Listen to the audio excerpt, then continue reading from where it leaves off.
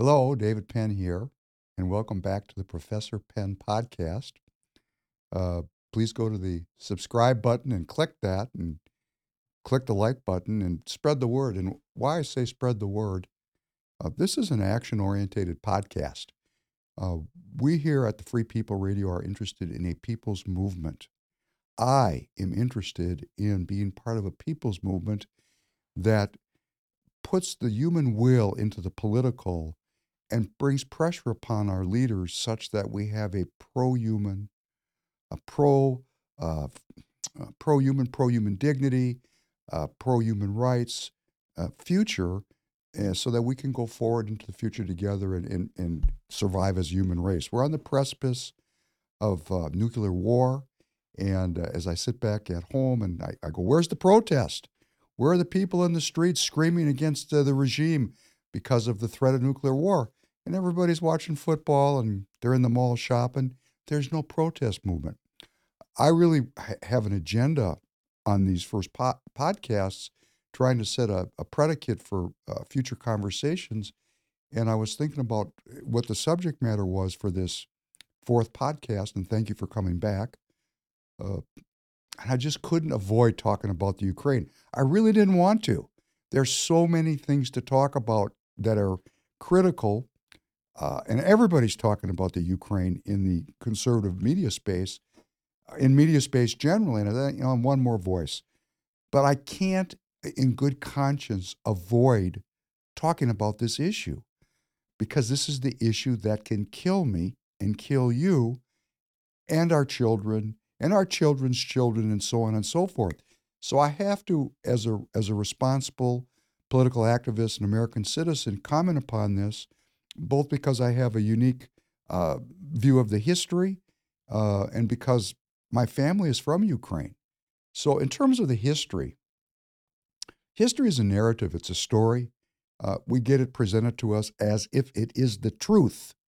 But there are many versions of truth. For example, and I think many of you have thought about this before, if there's a car accident and there's people on four corners looking at that accident, they're going to see four different versions of that accident. Every version is valid. One version, it's one driver's fault. Another version, it's the other driver's fault. The issue is sorting out things and making them simple. Everything's the same but a little different. Simplicity, simplicity, simplicity. And that's how we figure out what's going on. So in terms of my historical narrative or the story I'm going to tell you, it's a version of the truth. It's the suppressed version. It's the version that you're not supposed to hear and I'm not supposed to hear. But I know it. Why? Because I have a family history, a family tradition of stories passed down from the people who were there and died there to the people who left there who were my parents. In fact, my whole family is from the whole crescent that extends from Latvia down into the Ukraine. And that entire area is linked together historically. Uh, the origin of Ukraine and Russia is common. Those two countries both come from the same rut. They diverged over time, mostly through history, mostly Russia or the Russian Empire or the Soviet Union has dominated and incorporated Ukraine into its borders. Uh, so there's a deep tie, lots of intermarriage, but there's definite differences there, and we're looking at a civil war in a country that has now mushroomed to involve a nuclear superpower confrontation. And the danger that is facing me is so profound, I must speak out about it today. And thank you for listening. Can you play that first clip, please?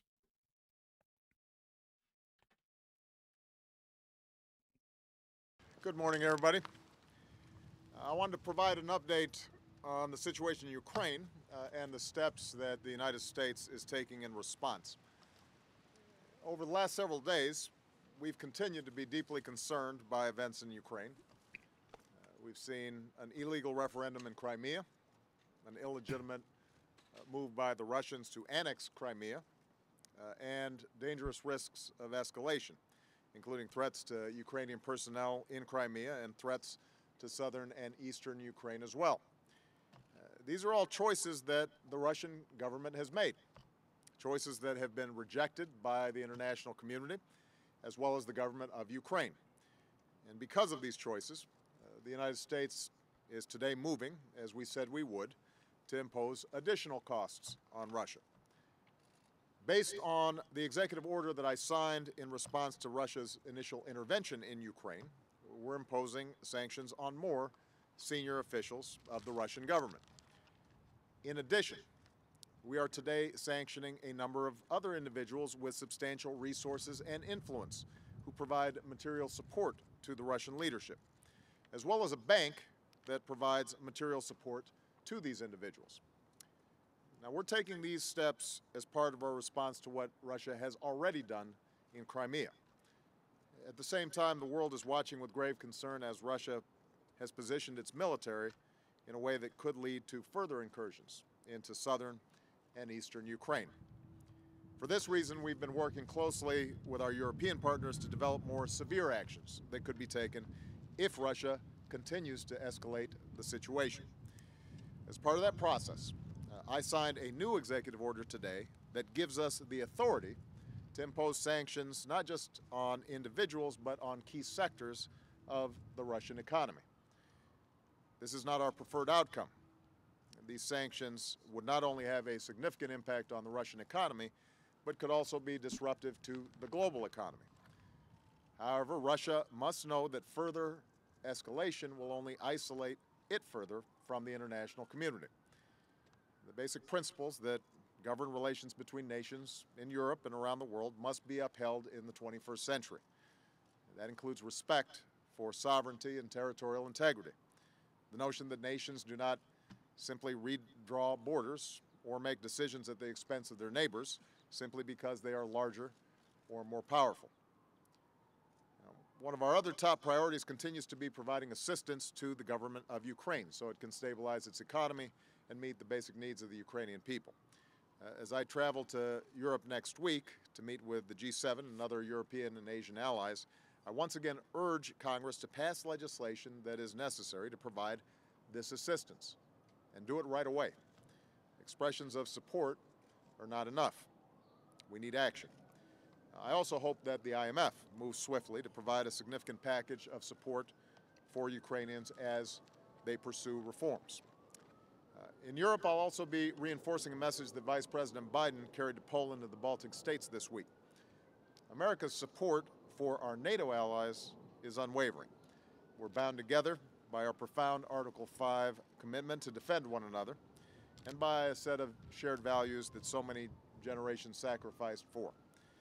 We've already increased our support for our Eastern European allies, and we will continue to strengthen NATO's collective defense, and we will step up our cooperation with Europe on economic and energy issues as well. Now, let me close by making a final point. Diplomacy between the United States and Russia continues. We've emphasized that Russia still has a different path available, one that de-escalates the situation and one that involves Russia pursuing a diplomatic solution with the government in Kiev, with the support of the international community. The Russian people need to know, and Mr. Putin needs to understand, that the Ukrainians shouldn't have to choose between the West and Russia. We want the Ukrainian people to determine their own destiny and to have good relations with the United States, with Russia, with Europe, with anyone that they choose. That can only happen if Russia also recognizes the rights of all the Ukrainian people to determine their future as free individuals and as a sovereign nation. Rights that people and nations around the world understand and support. Thank you very much, everybody. Well, it's such a beautiful scene there in front of the helicopter. And President Obama is such a great orator. He could serve shit and make you think it was caviar. So the Atlantic Charter, which we've been discussing, ran through that whole speech talking about the rights of the Ukrainian people to self-determine their future, that they don't have to choose between the East and the West? Well, what's great about our internet and our research capabilities right now today, and of course that's changing every day because censorship is falling down upon us, is you can go right to Wikipedia and take a look at what was really going on behind this lofty oratory. And a big subject of today's podcast is how the Obama administration, working with George Soros in the Ukraine, all easily to verify. You can just go to the Wikipedia and find it for yourself. Uh, our government funded a revolution in Ukraine which deposed a pro Russian president who had been duly elected. That president was integrating, had made a decision to integrate economically with the Russian government, one economic bloc with the Russian Federation. And lo and behold, there was a great people's uprising there, which was funded by the U.S. State Department. And for people that wonder whether our government gets involved with causing revolutions and deposing leaders, here's this thing burned my printer out. This is right on Wikipedia. You can go to United States Involvement in Regime Change. That's United States Involvement in Regime Change. I mean, this thing's a PhD thesis. And that's on Wikipedia, which is certainly not an unbiased source of information. So you can go look this up for yourself.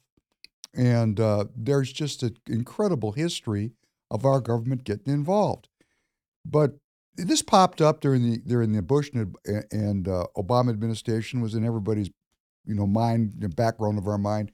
What's going on in the Ukraine seemed far away, but this conflict, this controversy between the Ukrainian and the Russian people, and between the Russian people and the states of Europe, goes back very, very, very long. We could go back 500 years. Let's just say, going back to the end of the Russian Empire, when the czars, the Romanovs, were killed. That czar was the first cousin of the King of England. Oh, conspiracy theory? No, go look it up. These people were actually related. And before the communists executed, or the Bolsheviks executed Tsar Nicholas, mostly there was good relations between the Russians and the Western colonial powers, better relations.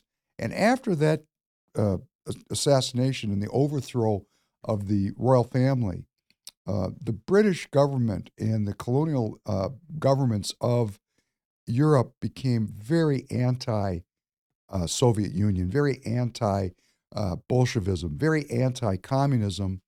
And that is the starting point in the early 1900s of where we are today. In fact, when the Russian Revolution took place, there was something that you can look up. It's even in that movie, with Omar Sharif.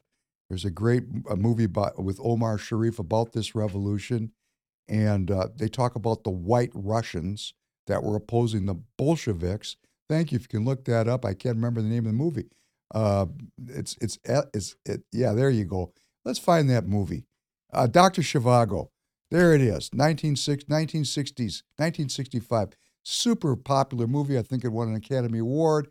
And it talked a lot about the White Russians. White Russians, that's, kind of an anachronism. The White Russians were those people in the Ukraine that were resisting the Bolsheviks. There was a huge war to put down the Ukrainian area, to subjugate it and make it part of the Soviet Union. And though that sentiment, that conflict between the White Russians or the Ukrainians and the Bolsheviks, that's the seeds that were planted that have blossomed forth this potential for nuclear war. So when the Soviet Union subjugated the Ukrainians, and across that whole crescent from the Baltic states all the way down into the Ukraine, that border between the Soviet Union and Western Europe, there was a huge famine. It was called the Holodomor famine. It was 1932 and 1933. Millions and millions of people were killed. 7.5 million people were killed or died during this famine. And why I say they were killed, there's a lot of scholarship on this and a lot of controversy among the scholars. Was this accidental? Was it poor planning, poor central planning? Was it intentional? Every time there's a communist takeover, there's a famine. There was a huge famine here in 1932. When Mao took over in China in 1949, there was a huge famine there. Having an institutional breakdown, which makes it impossible for the people to have enough food to eat, is a good cover story for the intentional subjugation of the people with famine. And you just have to look in the newspapers today. We have a growing famine around the world today that is associated with a growing communist movement in the world. In our country today, we are having food shortages for the first time in my lifetime, and those food shortages are anticipated to intensify. So when communists take over, people starve to death. And when people starve to death, they don't have the energy to organize. They don't have the energy to resist. And when resistance is broken through famine, the power of the regime becomes omnipresent, and that's the end of the resistance. So this channel, Free People, this podcast is aimed at resistance to what I believe is a growing tyrannical regime. We have censorship.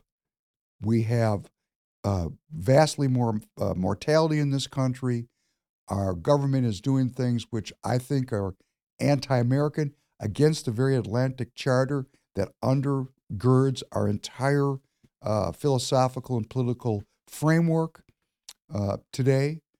And this has popped off really in the Ukraine, where we have the self-determination of the Ukrainian people. We're arguing over who intervened into the Ukrainian politics.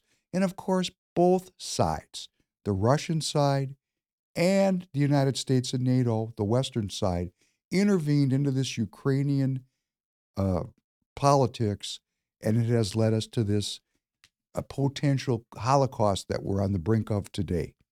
But we go back to this great famine. It was in the 1930s, and then World War II broke out. And what happened? What happened was Germany, Nazi Germany, went to war and attacked the Soviet Union. If you could play this next piece, that would be very helpful.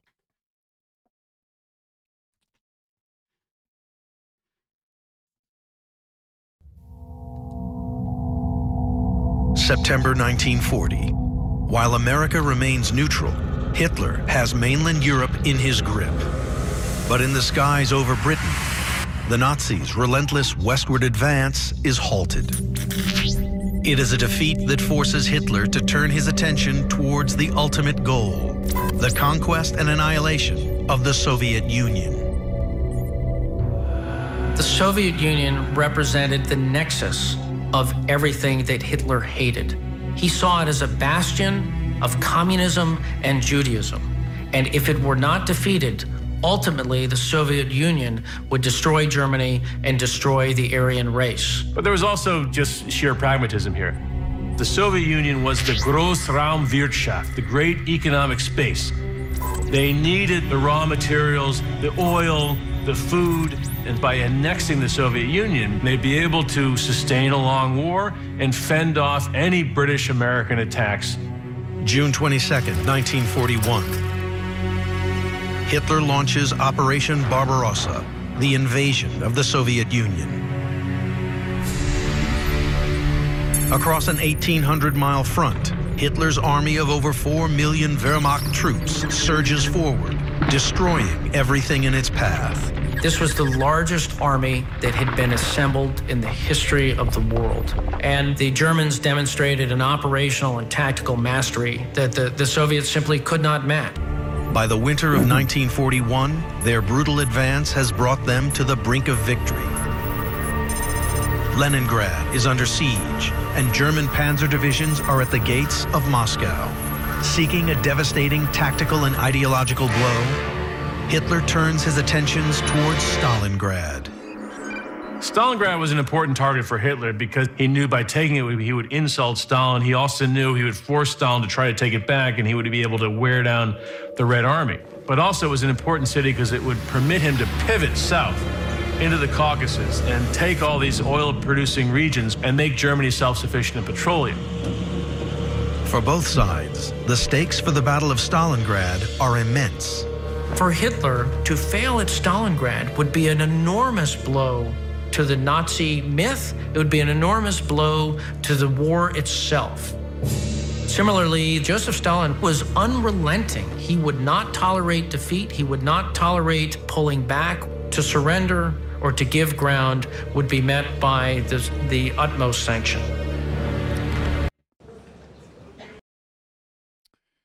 All right. So there we have it. And why do I play these clips? I play these clips because this is all online. And again, if we don't know where we've been, it's pretty hard to figure out where we are. And if we don't know where we are, how do we know where we're going to go? And there was this huge battle between the Germans and the Russians. And there was an interesting piece in there that the Soviet Union represented everything that Hitler hated. It was a bastion of communism and Judaism, and Karl Marx was a Jew. Well, let's just clarify something going forward.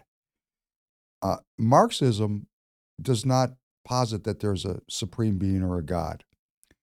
So when someone says someone's a Jew and they don't believe in God, and I'm not making this up, this is in the Jewish Constitution, which is known as the First Testament, the Bible, the Holy Bible, the first books, the 5 books of Moses, that's the Constitution of the Jewish people. And it says in there quite clearly, if you don't believe in God, you're not a Jew. You're not an Israelite. People identify with it. They say they're Jewish because, I don't know, cultural Jews.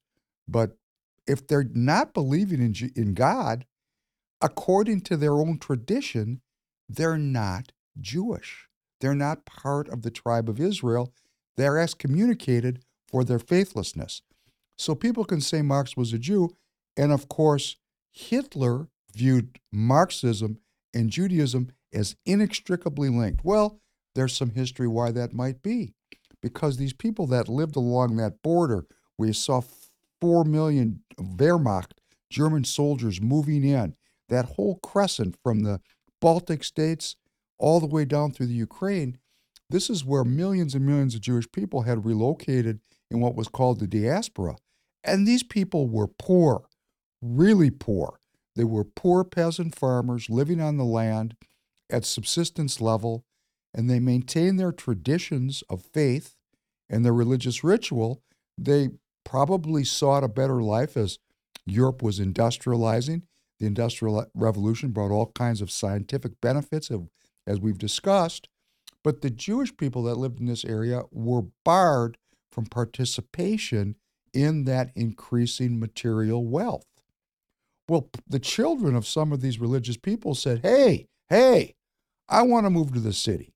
I want running water. I want electricity. I want indoor. Oh, no, you can't have that.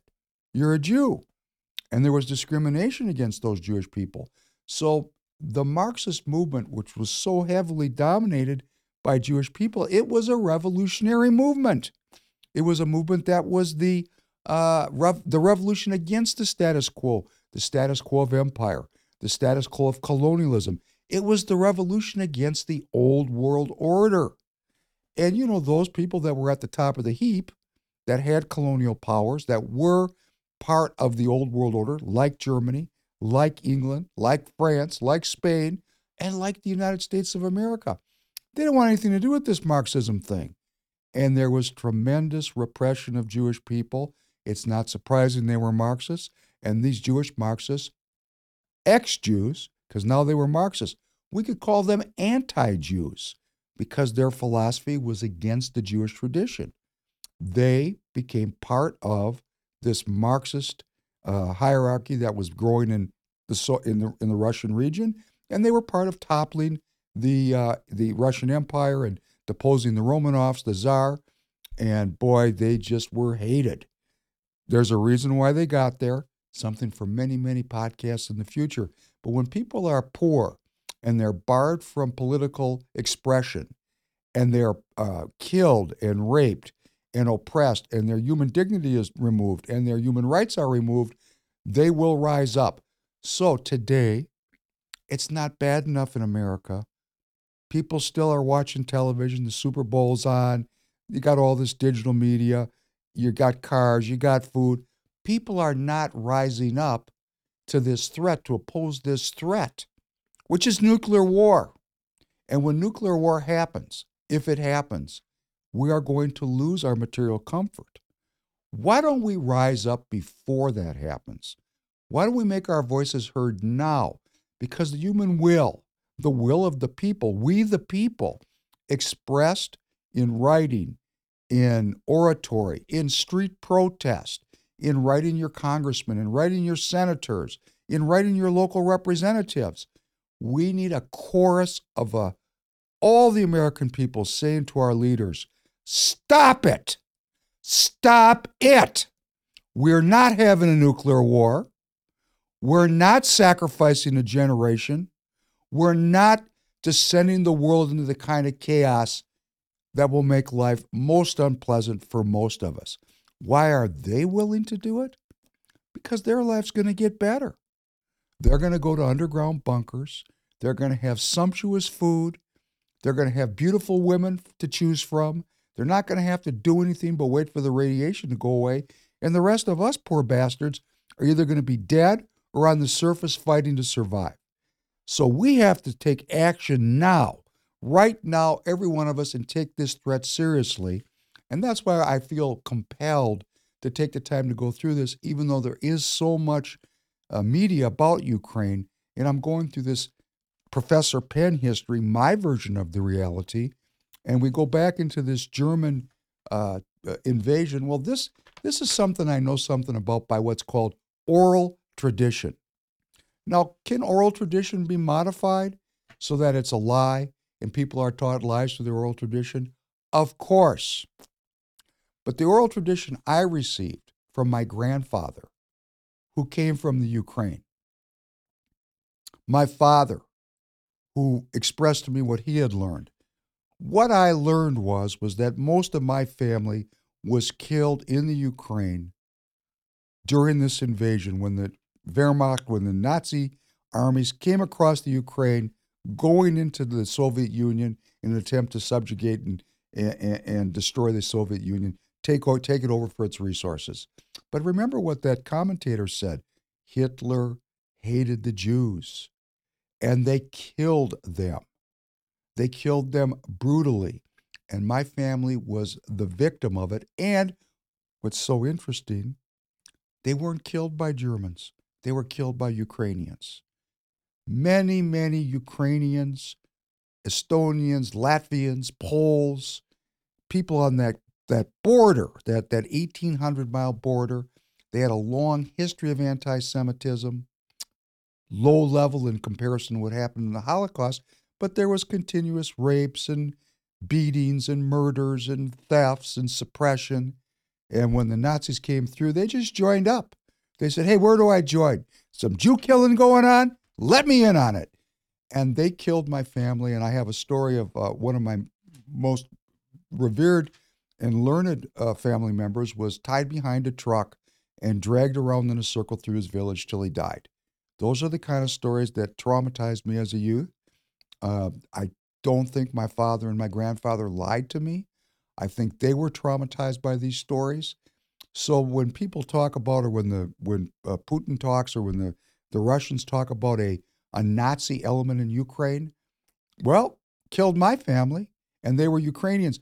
And actually, the most brutal, short killing took place in Kiev, which is the capital of Ukraine, in a place called Babi Yar, where some 30,000 plus victims were shot to death with small arms fire in 3 days, which is, crazy. That's just crazy to think about killing 30,000 people with pistols.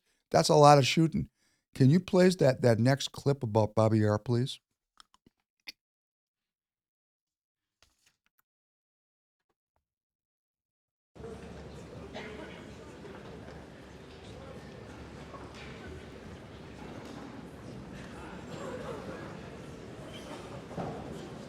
Here's a witness that's going to talk about it.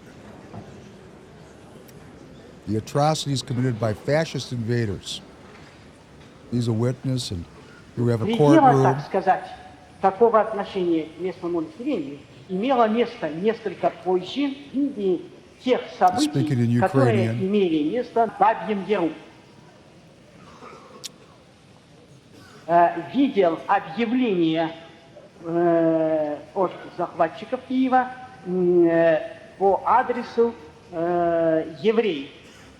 В этом объявлении было определенно сказано, что в такой-то день и час евреи должны собраться на еврейском кладбище, беря с собой необходимые вещи и ценности. Особенно запечатлелась мне в памяти фигура одной женщины. Я проходил мимо дома, парадное крыльцо было раскрыто, перед ним стояла подвода с лошадью, а на этой подводе стояла женщина, старая женщина. Ее седые волосы были растрепаны. Вид выражал крайнее отчаяние. Ее жалкие, истощенные руки были подняты, и она что-то кричала. Что она кричала, я не знаю. Она кричала. Just turn that off. You know, when you get these source materials, and this might have been a movie that was replaying this, I can't really tell for sure if it's actually a source material or derived from the source. First of all, I didn't want to play. There's if you go and look this up on YouTube, there's some of the most horrific scenes of this. This was actually well documented, and the horror of it, it's just very painful to watch this kind of mass murder. And this genocide was perpetrated. It was supervised by the German Nazis, but it was carried out by the Ukrainian Nazis. So the history of this region is very complex, very filled with genocide, very filled with political extremism. Obviously, when people are willing to die, as they're dying right now in the Ukraine, they're pretty worked up about this stuff. And the question is, how, after decades of relative peace, how did we get so stirred up over here again? What re-triggered this violence? So when the German armies got to Stalingrad, was one of the greatest battles, maybe the greatest battle in human history. The Soviet Union repulsed the Nazis, destroyed that army at Stalingrad, and started going back across towards Germany. On the way across the Ukraine, I think the Germans killed 7 or 8 million Ukrainians. And when the Russians came back across the Ukraine in the other direction, another 7 or 8 or 9 million Ukrainians died. I mean, these people were engaged in all-out, war at a level that is beyond my comprehension or your comprehension, just because we haven't seen it. In other words, you kill everything you see.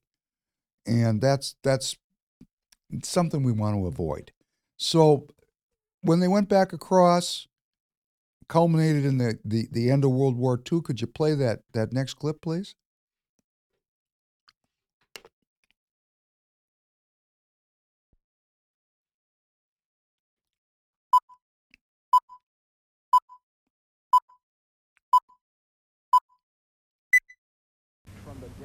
El presidente soviético Mikhail Gorbachev emerge de la profundidad de su lucha política con el Partido Comunista con apariencia robusta y con confianza en su poder, cuando saluda al secretario de Estado norteamericano James Baker en el Kremlin. Es la primera oportunidad que tiene el mundo exterior desde la reunión del Comité Central del Partido Comunista de observar la salud política de Gorbachev. El líder soviético casi rebosaba de alegría al evaluar su maniobra para despojar al Partido Comunista de su monopolio en el poder de la Unión Soviética. Por primera vez, el mismo Gorbachev dijo públicamente si seguiría siendo líder del Partido de la Unión Soviética y si se postulaba como presidente en las elecciones. Su respuesta esperen y verán a la... So, let's keep this in mind. We might even play it again, because this is something that happened in 91. So World War II ended in 45.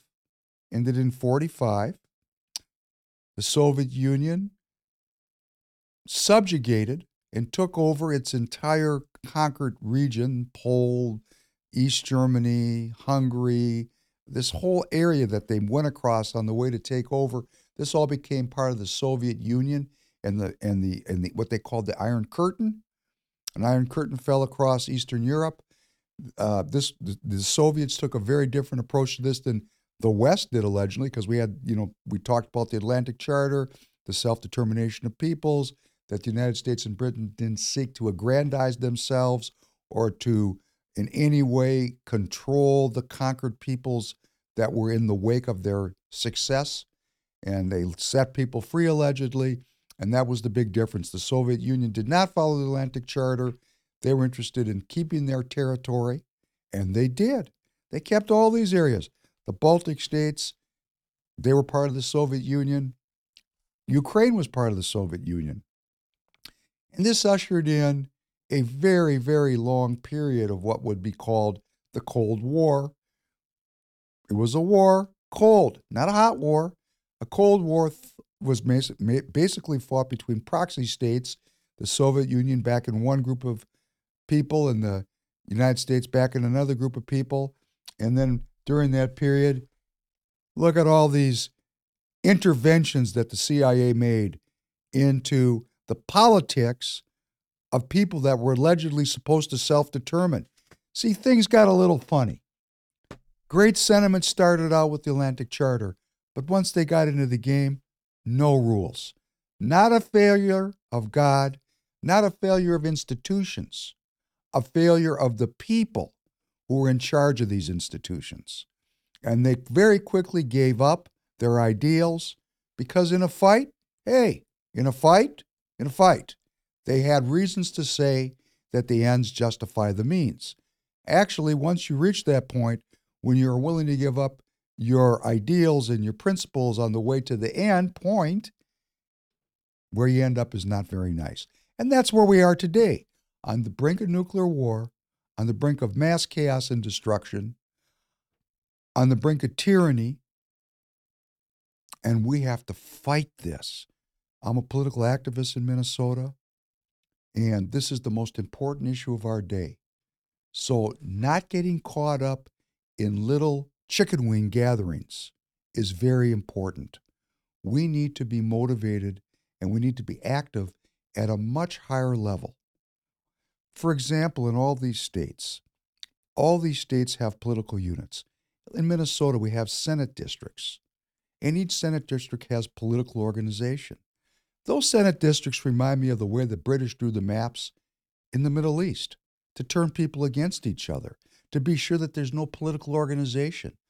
All of these districts, these boundaries, keep activists away from each other so they can't communicate, so that the hierarchy is the only people in control. Well, it's we the people who are in control. So I'm going to urge every one of you, as you listen to the podcast, I'm going to keep saying this, please join your local political unit. You notice I'm not saying Democrat or Republican. Join your local political unit, because we the people are engaged in a dialogue. If we get off the couch and get involved, we the people can work this out, and we can influence, we can put guardrails on the unlimited ambitions of our leaders. Our leadership is Darwinist. They do not care if we survive. They want to win. They believe in survival of the fittest. I don't think that's a really good policy for me and my children. I think that we, the people, need to get into this process and make our will felt. Get into the streets. I want to see, when I drive down the interstate, people standing up on the bridges, end the war. No nuclear war. When we did this in the 80s, why can't we do it today? Well, why we can't is because we're brain dead. And these podcasts and the more and more people that are getting involved in the broadcast world, we're doing it. Well, some of us are doing it to entertain. And of course, I want to be entertaining so that you listen. But this is so serious that I'm really trying to just go through a history that will let you see the contradictions and the lies in the narrative that we're being fed. Again, shit served as caviar, and you will like it. You will like it. Come on.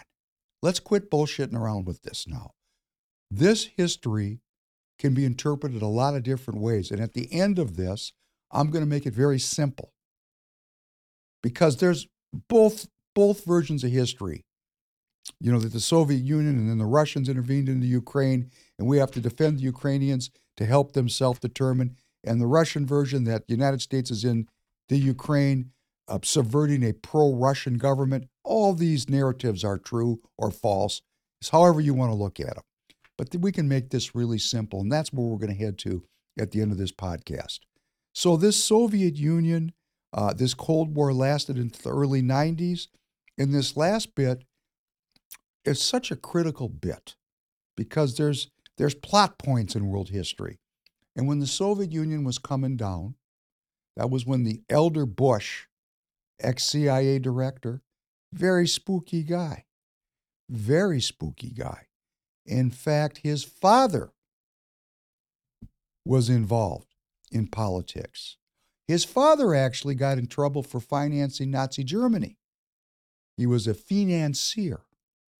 So here's the elder Bush, 88 president, came after Reagan, ex-CIA director, ambassador to China, does not get any spookier than President Bush, but also very competent. These were very competent leaders relative to what we have today. Remember, you're only good or bad by comparison.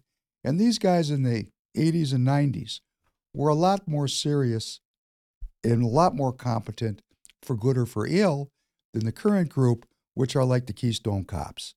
But Bush the senior sent his Secretary of State, James Baker, to meet with Gorbachev. And there was alleged to be an agreement that NATO would not advance to the border of Russia because the Russians remembered it had trauma about this huge invasion of the Nazi Wehrmacht, almost conquering the country. They just did not want Western military on their borders. It's very reasonable. It's a reasonable request. Now, when this thing broke out a year ago, I was online looking at this history, and there was all kinds of stuff up that you could find with the Google search about this alleged agreement between Bush, through his Secretary of State Baker and Gorbachev, to keep the NATO armies off the Russian border. I went last night to try to find it. It was all gone. It disappeared. And what had been replaced by is a bunch of articles saying that the alleged agreement was a fugazi, that there was never an agreement. In fact, click that right there. What agreement was signed between Russia and NATO? Could you go back, please? Just go straight back. And you see right there, people also ask, let's see, what does it say? What was the agreement? Let's scroll down a little bit there. Okay. All right, let's let it go. It went away. All right, so what my point was that there was ample source material about this alleged agreement. When I look now, I could only find this thing in another language that actually proved that Baker and Gorbachev did get together. And these people looked very happy.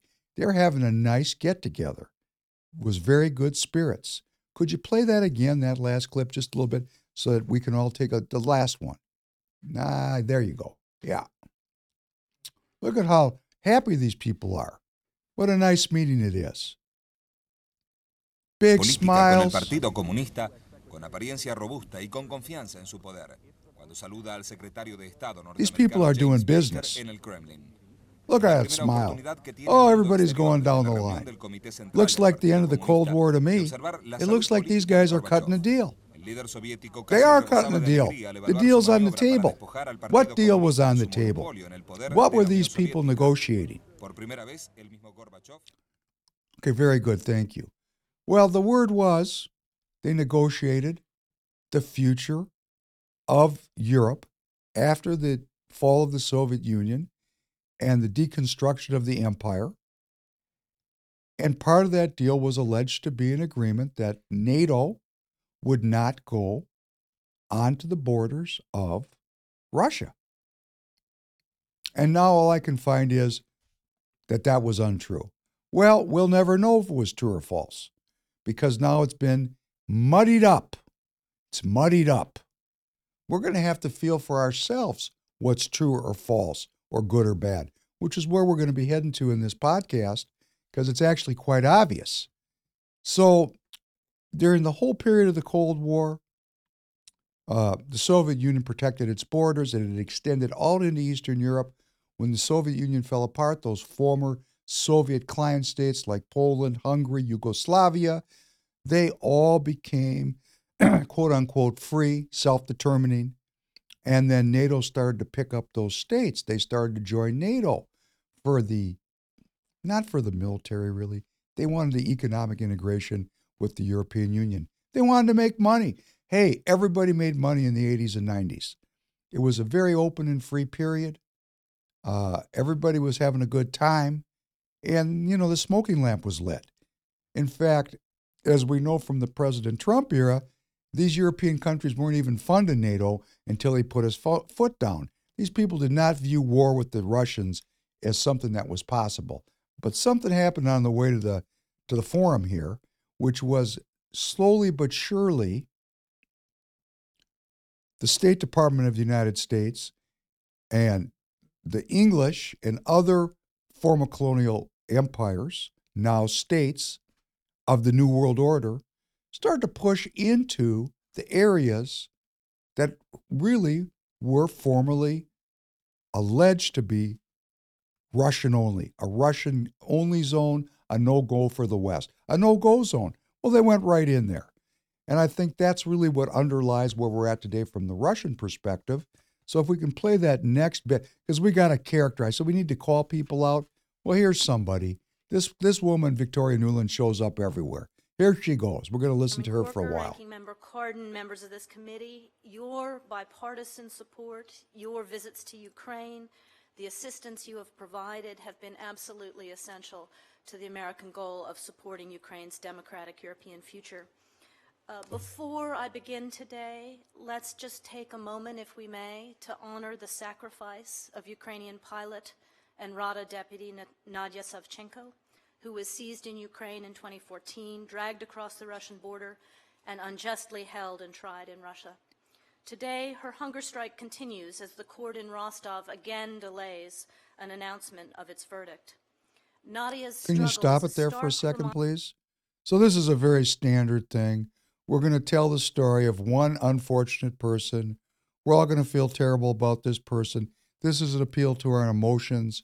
Let's blind our reason with an emotional outburst of anger over this unjust imprisonment of some person that nobody remembers her name. It's just a prop in Victoria Nuland's play that she's about to run here with the Congress, which, this woman's been around a long time. This is a long time ago. We're going to watch her as she goes through. She's kind of our government's expert on fucking up this part of the world. You're looking at the person who is she's the front woman of the New World Order's attempts to intervene into this area. Continue, please. Reminder of the pressures Ukraine continues to face, even as it works to build a stronger, more resilient country for its citizens. I want to thank this committee for its continued focus on Nadia Savchenko and all Ukraine's hostages, and for the passage of Senate Resolution 52. We call on Russia to release her immediately and return her to Ukraine and to her family before it's too late. Like Nadia, all across Ukraine, citizens are standing up and sacrificing for the universal values that bind us as a transatlantic community. Oh, stop. For sovereignty. There it is. The transatlantic community. Okay, now everybody needs to figure this one out. I'm from the Ukraine. I have no interest in it personally. I live in Minnesota. They're over there messing around in Ukraine with the transatlantic community. We're going to be covering this a lot. Why do we have a transatlantic community? We fought a war in 1776 to divorce ourselves from that transatlantic community. And why did we do it? because of their business model. Drugs, slavery, piracy. We had a moment of sanity here in the United States of America in 1776 where we said, no, no, no, no, no. We don't want that business model of the empire. We want the business model of we the people, the business model of well-being, as we were talking about the preamble to our Constitution, for domestic tranquility, which means peace, to promote the general welfare, which is well-being, the relationship of man and nature. These people had a completely different organization in how they wanted to do things. So this woman, Victoria Nuland, went to Brown University, East Coast, educated in this kind of transatlantic academic tradition, which is permeated and shot through from A to Z with Marxism. She is talking about our transatlantic community. Well, it's her transatlantic community, and I don't want to do any more business with her. She can go off and do her thing. I want to go off and do my thing. My rights are protected. My minority rights are protected by the Constitution of the United States. I don't want anything to do with this, and I hope every one of you listening and watching will realize we don't have to support this scam about the transatlantic community. Our entire political history is about getting divorced from these people because they are insane. They are unwell, and the evidence of their unwellness is we're on the brink of nuclear war. That would be like, okay, I'm looking at your chart. Yes, you're going to die. These people are sick. So let's move along, listen to her a little bit more, and then we're going to see her some other contexts. Please. For territorial integrity, for human rights and dignity, for clean and accountable government, and for justice for all. Well, United stop States again, please. Stop again. Justice for all. See, now she's using our fundamental American values to talk about the Ukraine, which is currently a dictatorship with one-party rule, no freedom of the press, no freedom to assemble. This place is as far from our American ideals and our American values as you can get. It's the anti-American expression. Please continue. by Ukraine as Russia has sought to stymie its democratic rebirth at every turn. Stop again. Today, however, as We're going to be talking about here very shortly the Maidan Revolution, of which this woman was up to her eyeballs in it. There was a duly elected government there. It was pro-Russian, and the United States government under Barack Obama spent the money to destabilize that government. Of course, this is my version of the history. There's many versions of this history. They're all true. What version do you want to look at? But again, when we get to the end, this is going to get very simple. Yes, there's two competing stories. There's the Victoria Nuland story that the Soviet Union, now Russia, was intervening into the Ukrainian politics. Obviously, it was true. I'm not a Putin apologist, and I'm not on Putin's side. These people have been batting around the Ukrainian people like a pinball, okay? There's two flippers, the West and the Russians. And the Ukrainian people, they're getting banged around in there, and they're getting destroyed. Millions of them. My family killed. Over half my family killed there brutally in my mind. So I can't sleep at night because I got those stories when I was 3, 4, 5, 6 years old because my grandfather and my father were trying to detox from the horrible stories that they had heard. It reminds me of the Native American tradition, the genocide against the Native Americans, how that is reverberated through the Native American history. When you perpetrate genocide, you fuck people up for generations. And that's what's gone on in our country with the Native American community, with the black community, and the Ukrainian. These people are screwed up. They are willing to die because they've been getting killed and run over the top of for so many decades, centuries. Hey, when you got nothing to lose. Let's go on a little bit more. Its democratic rebirth at every turn. Today, however, as you both mentioned, Ukraine's European future is put at risk as much by... Who is she to say that the Ukrainians want a European future? Where's the data? I want to see the polling data. I want to see the vote that the Ukrainian people want to be European. Because guess what? There's a lot of people that don't like the postmodern values of the European Union. Let's think about what they are in an upcoming podcast. But these are anti-faith values, anti-God values, values that don't strengthen families, that weaken families, that tear parents from children and tear people away from the land and people away from any kind of spiritual insight or connection.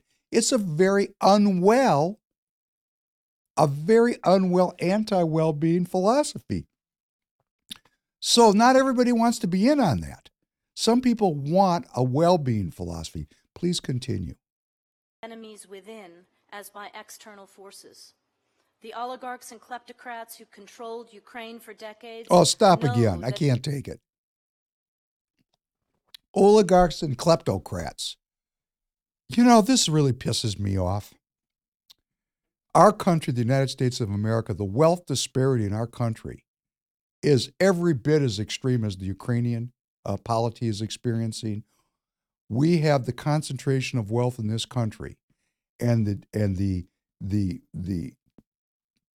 progressive, they call it the progressive movement for a reason, the progressive impoverishment of the American people. Right now, the ravages of inflation, that is a tax taking away our net worth.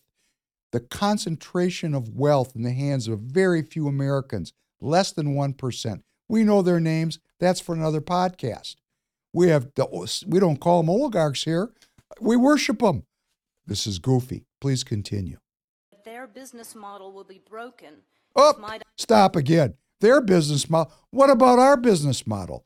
Drugs. We got a country overridden by drugs, legal and illegal. We have piracy, which is inflation, right?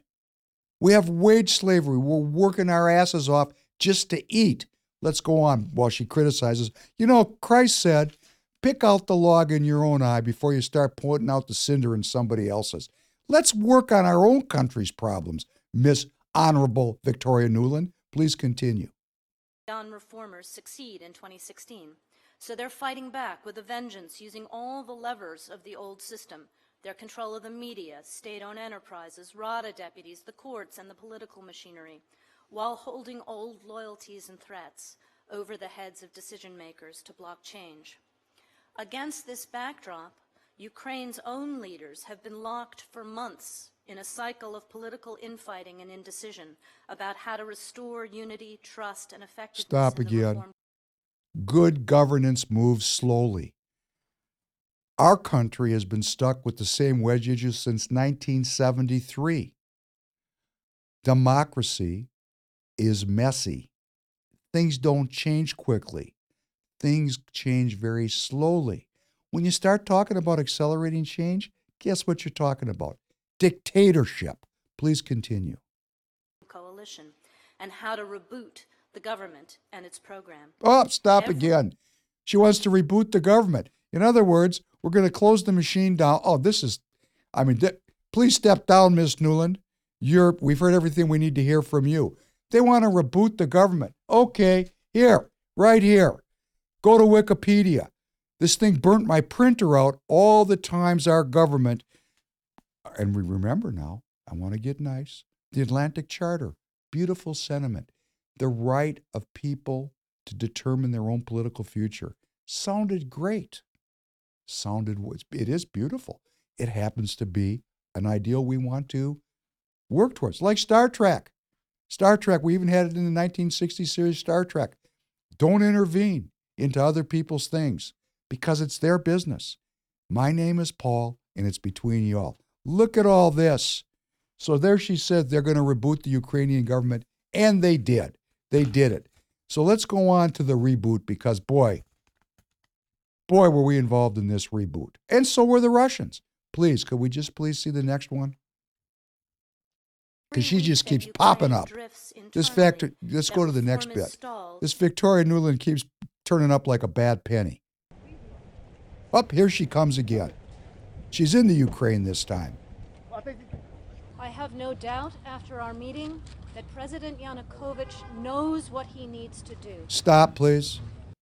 President Yanukovych was the elected president of the Ukraine. This is about 2014. Did the Russians promote him and help him get elected? Probably. Probably they did. But here she's telling him, hey, buddy, you know what you need to do. You know, it's almost like they're going to take him in a room and leave a Luger on the table for him. Hey, you know what you need to do. So please continue, because this is in the middle of the revolution. The whole world is watching. We want to see a better future for Ukraine. I made it absolutely clear. These people couldn't give a shit about the Ukrainian people. They're engaged in a 100-year battle with the Russians that goes back to the assassination of the Tsar by the Bolsheviks. The Russians got on the outside with the New World Order at that time. They've been fighting and in conflict constantly. And this is just the latest round of it. And here we have an American diplomat. She's, I think, the Assistant Secretary of State in the country, looking very, she's very native. She's got the snow on her hair. And she's telling the president of another country what he needs to do. Okay, this is not friendly, and this is none of our business, but please continue. I want to see a better future for Ukraine. I made it absolutely clear to him that what happened last night, what has been happening in security terms here, is absolutely impermissible in a European state, in a democratic state. The United States stands with you in your search for justice, for human dignity, for security, for economic health, and for the European future that you have chosen and that you deserve. Stop, please. We're going to be done with this one. So what happened was this Yanukovych decided to throw in with the Russians, to throw in with Putin, and it got the entire, mechanism of the West in all of its crazy thinking going.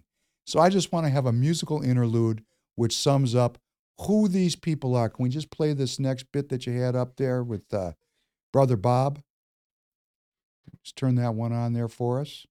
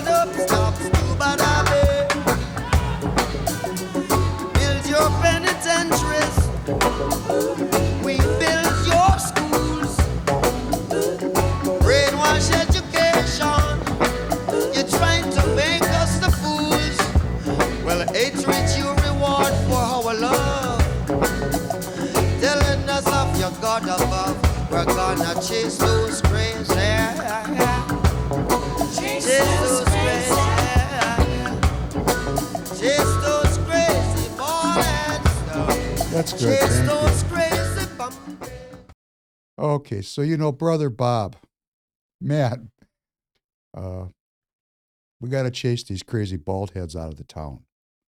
They're telling us about their God above. Every time I listen to Bob Marley, I get a little bit more insight. That one lyric disturbed me when I was younger. It was like, I thought you believed in God, Bob. Why are you impugning, the God above? But what he was saying was, these people are using the Lord's name in vain. They're using our religious traditions. They're using our constitutional traditions in vain. It is a sin of the highest order for Victoria Nuland to stand up in front of the people and use our greatest, the word justice, or the right of each group to individually self-determine, when actually what we were doing as a country was intervening into Ukrainian politics and deposing an elected government. And what Bob Marley is saying is these people are crazy. That's what I'm saying. We've got to chase these crazy bald heads. Of course, he thought they were crazy English-looking bald heads. Well, this woman's a crazy bald head. She's got a full head of hair. She's a damn bald head. We got bald heads everywhere. We got them in Minnesota government. We got them in Georgian government. We got them in Arizona government. We got them in the federal government. We got them in the European government. These people are not human beings like you and me. And the only way we're going to get them out of our lives is to get involved in the political process. Because as I said previously, there are billions of us and just a few of them. All we have to do is get involved, write letters, go to a bridge with a sign that says, "No war in the Ukraine." We just need to use our human will, our human agency to put pressure on these people because they're crazy. And guess what? They are also cowards. And all we have to do is confront them and they will run away. They will retire. And we can replace them with politicians who are not there as Darwinists, who are not there as opportunists, who are not there to enrich themselves as our current leaders are. But they're there with sacred honor. They're there to do the right thing for a short period of time with term limits because they believe in a pro-human future. They believe in children and humanity and the Great Spirit, Christ. However, we're going to talk about a spiritual world which informs our actions and makes us attempt to strive to be truthful and just and peaceful in our actions. But let's look at what these people did. Please play this next bit.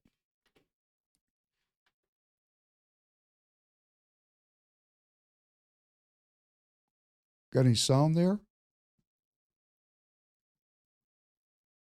Maybe we don't have some sound there. Well, these are scenes of a armed confrontation in Kiev during the Maidan Revolution.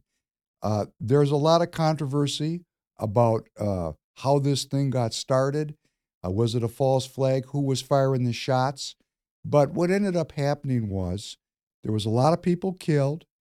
There was a square, the Maidan Square, where this thing took place. Here's the police firing at the crowd indiscriminately, killing lots of people.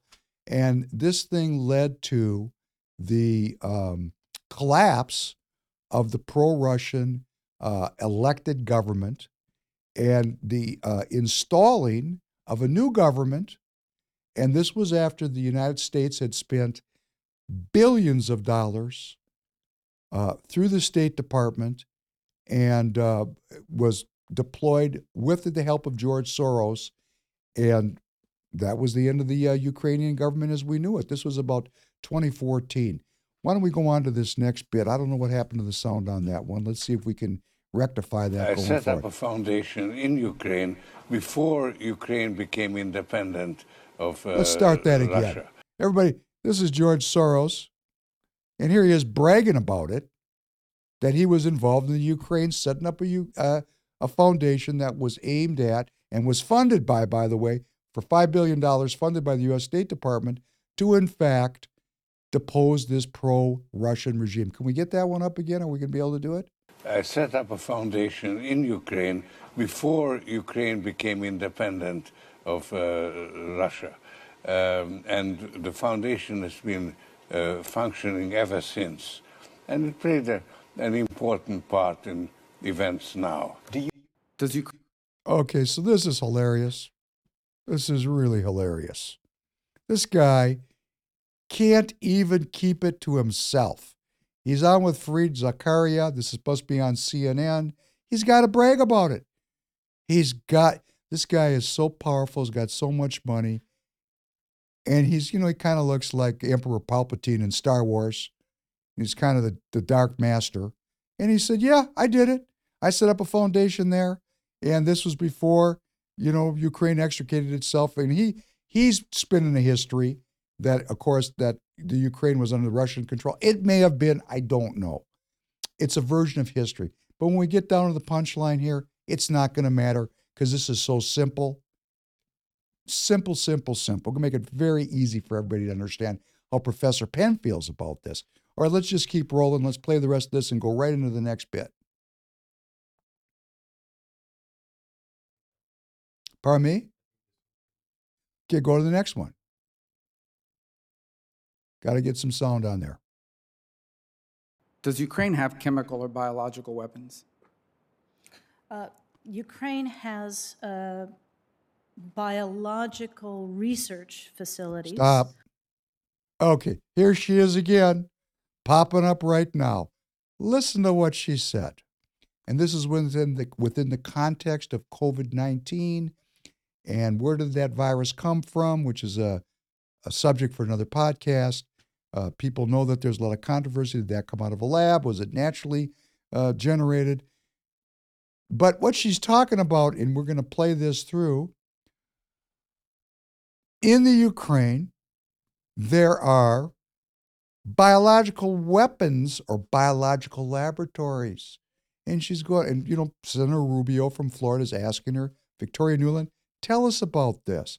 And she's choosing her words very ultra carefully. Can we play it back a little bit just to start it over again and let's go through it? Have chemical or biological weapons?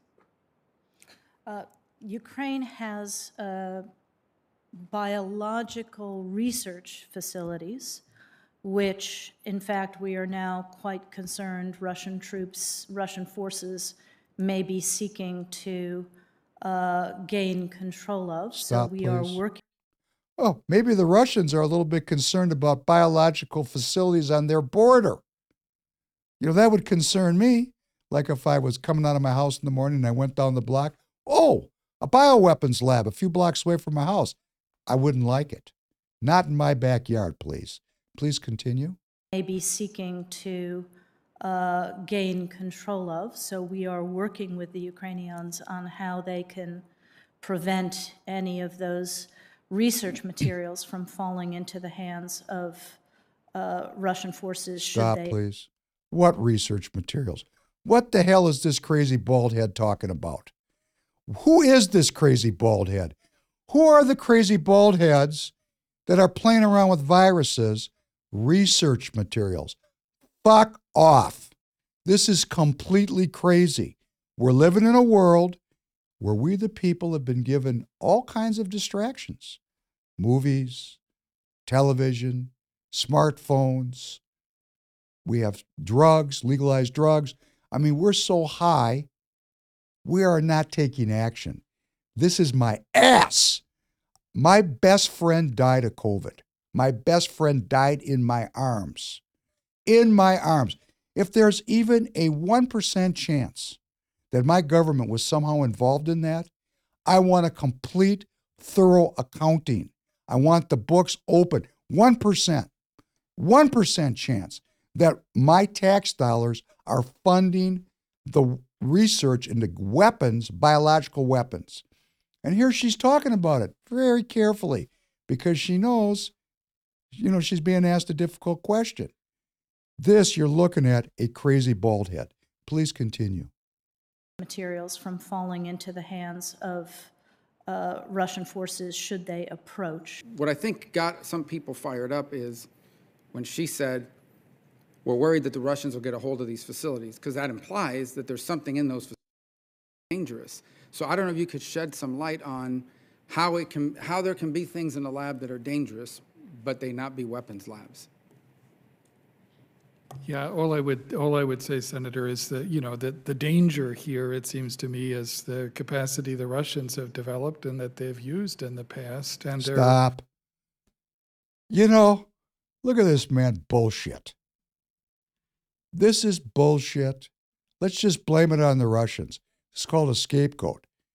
This is a bioweapons lab in the Ukraine, and actually I can't really get into this now, but there's pretty good paper trail on where the money came for that bioweapons lab, who owned the business. We got to get into this as the American people. And unless we the people, demand a full, transparent investigation so that we can get to the bottom of what this guy's another crazy bald head.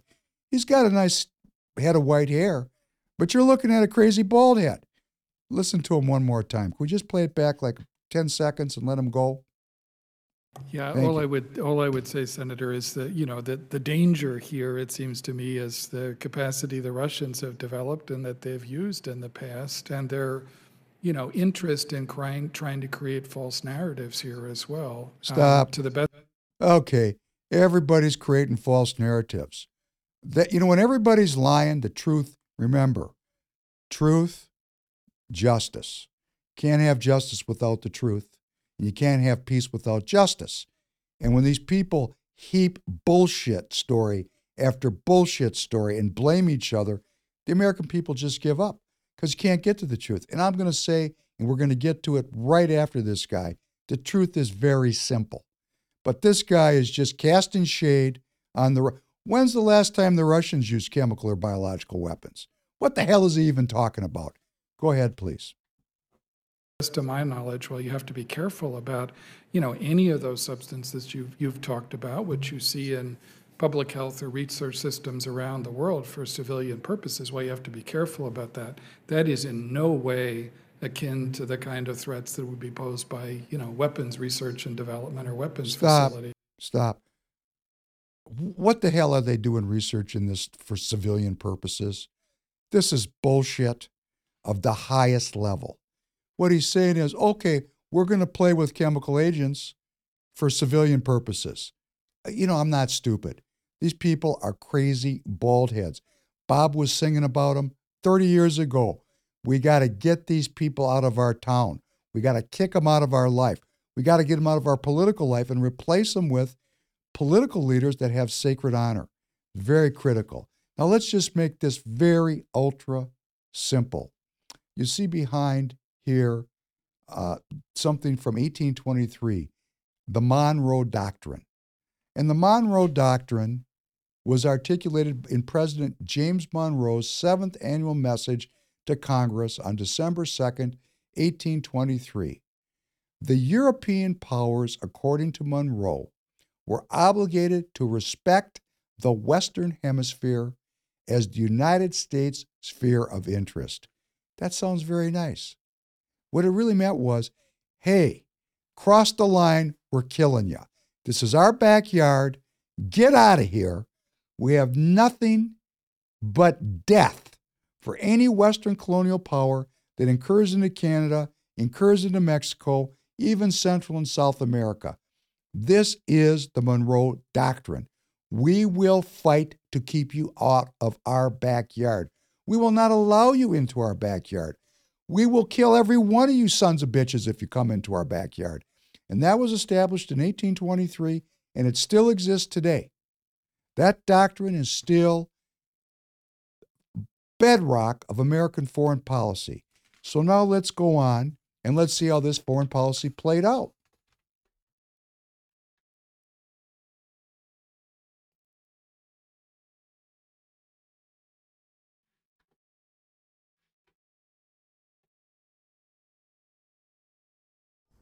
In 1959, Fidel Castro took control of the island nation of Cuba, only 90 miles from the state of Florida. He established Cuba as a communist nation and began forging a close relationship with the Soviet Union, which concerned the United States. In April of 1961, the United States made an attempt to remove Castro from power. The U.S. trained Cuban exiles who had escaped Castro by moving to Florida and supported them in an invasion of Cuba. This became known as the Bay of Pigs invasion. The invasion failed, and Castro continued to tighten his grip over Cuba. In August of 1962, the Cubans and Soviets began secretly establishing sites to launch nuclear missiles from Cuba. With the use of these missile bases, the Soviet Union could have first strike capability against the United States. On October 15th, the United States discovered the existence of these missiles. President John F. Kennedy and his advisors considered several different strategies, ranging from diplomacy to a blockade, or even a full-scale invasion of Cuba. President Kennedy eventually chose a blockade.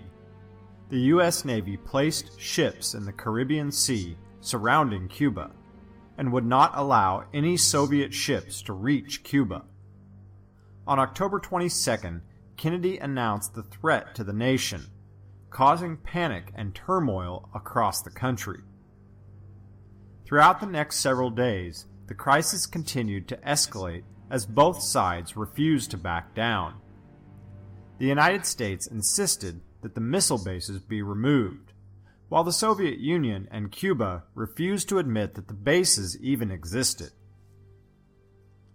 As the days continued, the Soviet Union remained diligent, and the Kennedy administration began preparing the early stages of an invasion plan. On October 25th, the blockade was challenged for the first time. Soviet ships approached the quarantine zone, but American ships held their ground. The Soviet vessels were forced to turn back, and the blockade continued. On that same day, the U.S. ambassador to the United Nations, Adlai Stevenson, confronted the Soviets in the UN Assembly, revealing photographic evidence that forced the Soviet Union to admit the missile bases existed. The crisis finally ended on October 28, 1962, when President Kennedy and Soviet Premier Nikita Khrushchev reached a secret agreement. The Soviets would remove their missile bases in Cuba, and in exchange, the United States would remove missile bases in Turkey, which were close to the Soviet Union's borders. To this day, the Cuban Missile Crisis is regarded as the closest that the United States has ever come to nuclear war. The event was one of the most intense moments in the relationship between the United States and the Soviet Union, and one of the defining moments of the Cold War. It's good enough, thank you. Well, when this was filmed, the Cuban Missile Crisis was the most dangerous moment in modern American history, but it's now the second most dangerous moment. We're living in the most dangerous moment. And I want to make this very, very simple. I want to get through all the spin of who did what to who and why. Because there's a Russian story, and there's a Western story, and there's evidence on every side. But let's just make it very simple. If we have a Monroe Doctrine that says we will not allow powers to be close to our borders, don't you think the Russians think the same way? We're right over there. When I say we are arming the Ukrainians, and I'm going to tell you, I think there's plenty of U.S. military or U.S. military contractors actually in the Ukraine. In fact, the Navy SEAL recently died there, and the press release said, please look it up, that he had gone AWOL. He went AWOL, he ran away from his unit, and he died in the Ukraine. In other words, he was in the U.S. military as a Navy SEAL, which is the high point of being a warrior, and he ended up in the he ran away from the U.S. military, went AWOL, absent without official leave, popped up in the Ukraine and died there, and had nothing to do with the United States government. Okay, it's possible. See, all propaganda and bullshit is based on the possible. It is a possible story that this is a wacko guy that ran away from his unit and went to fight the Russians. It's possible. There's a 1% chance. The other 99% chance was he was a Navy SEAL deployed in the Ukraine by the U.S. secret intelligence agencies. He died there, and they needed to cover up story. I'd say that's 99% chance. So what this means is there's the highest level of U.S. warriors. They're either AWOL and they're there on their own recognizance, kind of like Mission Impossible, or they're there on a U.S. government mission with over $100 billion of U.S. aid in terms of military materials and high-tech weaponry. And it's right on the Russian border. So let's not get caught up at who's right, who's wrong, what the story is, what the story isn't. We're on their border. When the Russians came to our border in Cuba in 1962, we were ready to have a nuclear war over it. We forced them to back down because we blockaded Cuba, and we said, you better get the hell out of here or we're going to go toe-to-toe. Right on our 90 miles from Florida. Well, this thing is right on their border. Don't you think they feel the same way? What crazy baldhead decided it's okay to do this? Because it's just not. It's risking the future of my life and the life of my children. So if you like this podcast, please subscribe, hit the like button. We'll be here twice a week. We're forming a community. This is a politically active community of people that want to tell the truth so that we can have real justice and we can find peace. And I'd like to just crawl out with what young people were saying in the 80s when children were still being educated, had independent thinking, and were aware of what was going on in the world. Please, let's go out with this last bit. Thank you very The whole much. world's just gonna burn when it happens. All you have to do is just push one button. If you're scared in your subconscious, then there's something that has to be going on in your conscious. And something has to be going on in reality, and there is, and we've got to stop it. They don't care about our opinions, they just want to get money and get rich. But what's going to happen to us? And then they're always encouraging kids not to have violence, not to fight. Well, this is encouraging us more. They're saying, don't fight this, talk it out. Well, look at them. What kind of an influence is that on kids? It'd be killing the poor people, like the poor people don't have nothing. And wow, like we was talking like just building bombs just to show how powerful you are. The adults who aren't taking the responsibility are threatening our lives, and they are not protecting us. Dear Mr. President, I wish there could be a place in this world for people to be safe in their homes. People should have hope, because if they have hope, then they will do the right things to help save the world. Thank you very much, and we'll see you soon again.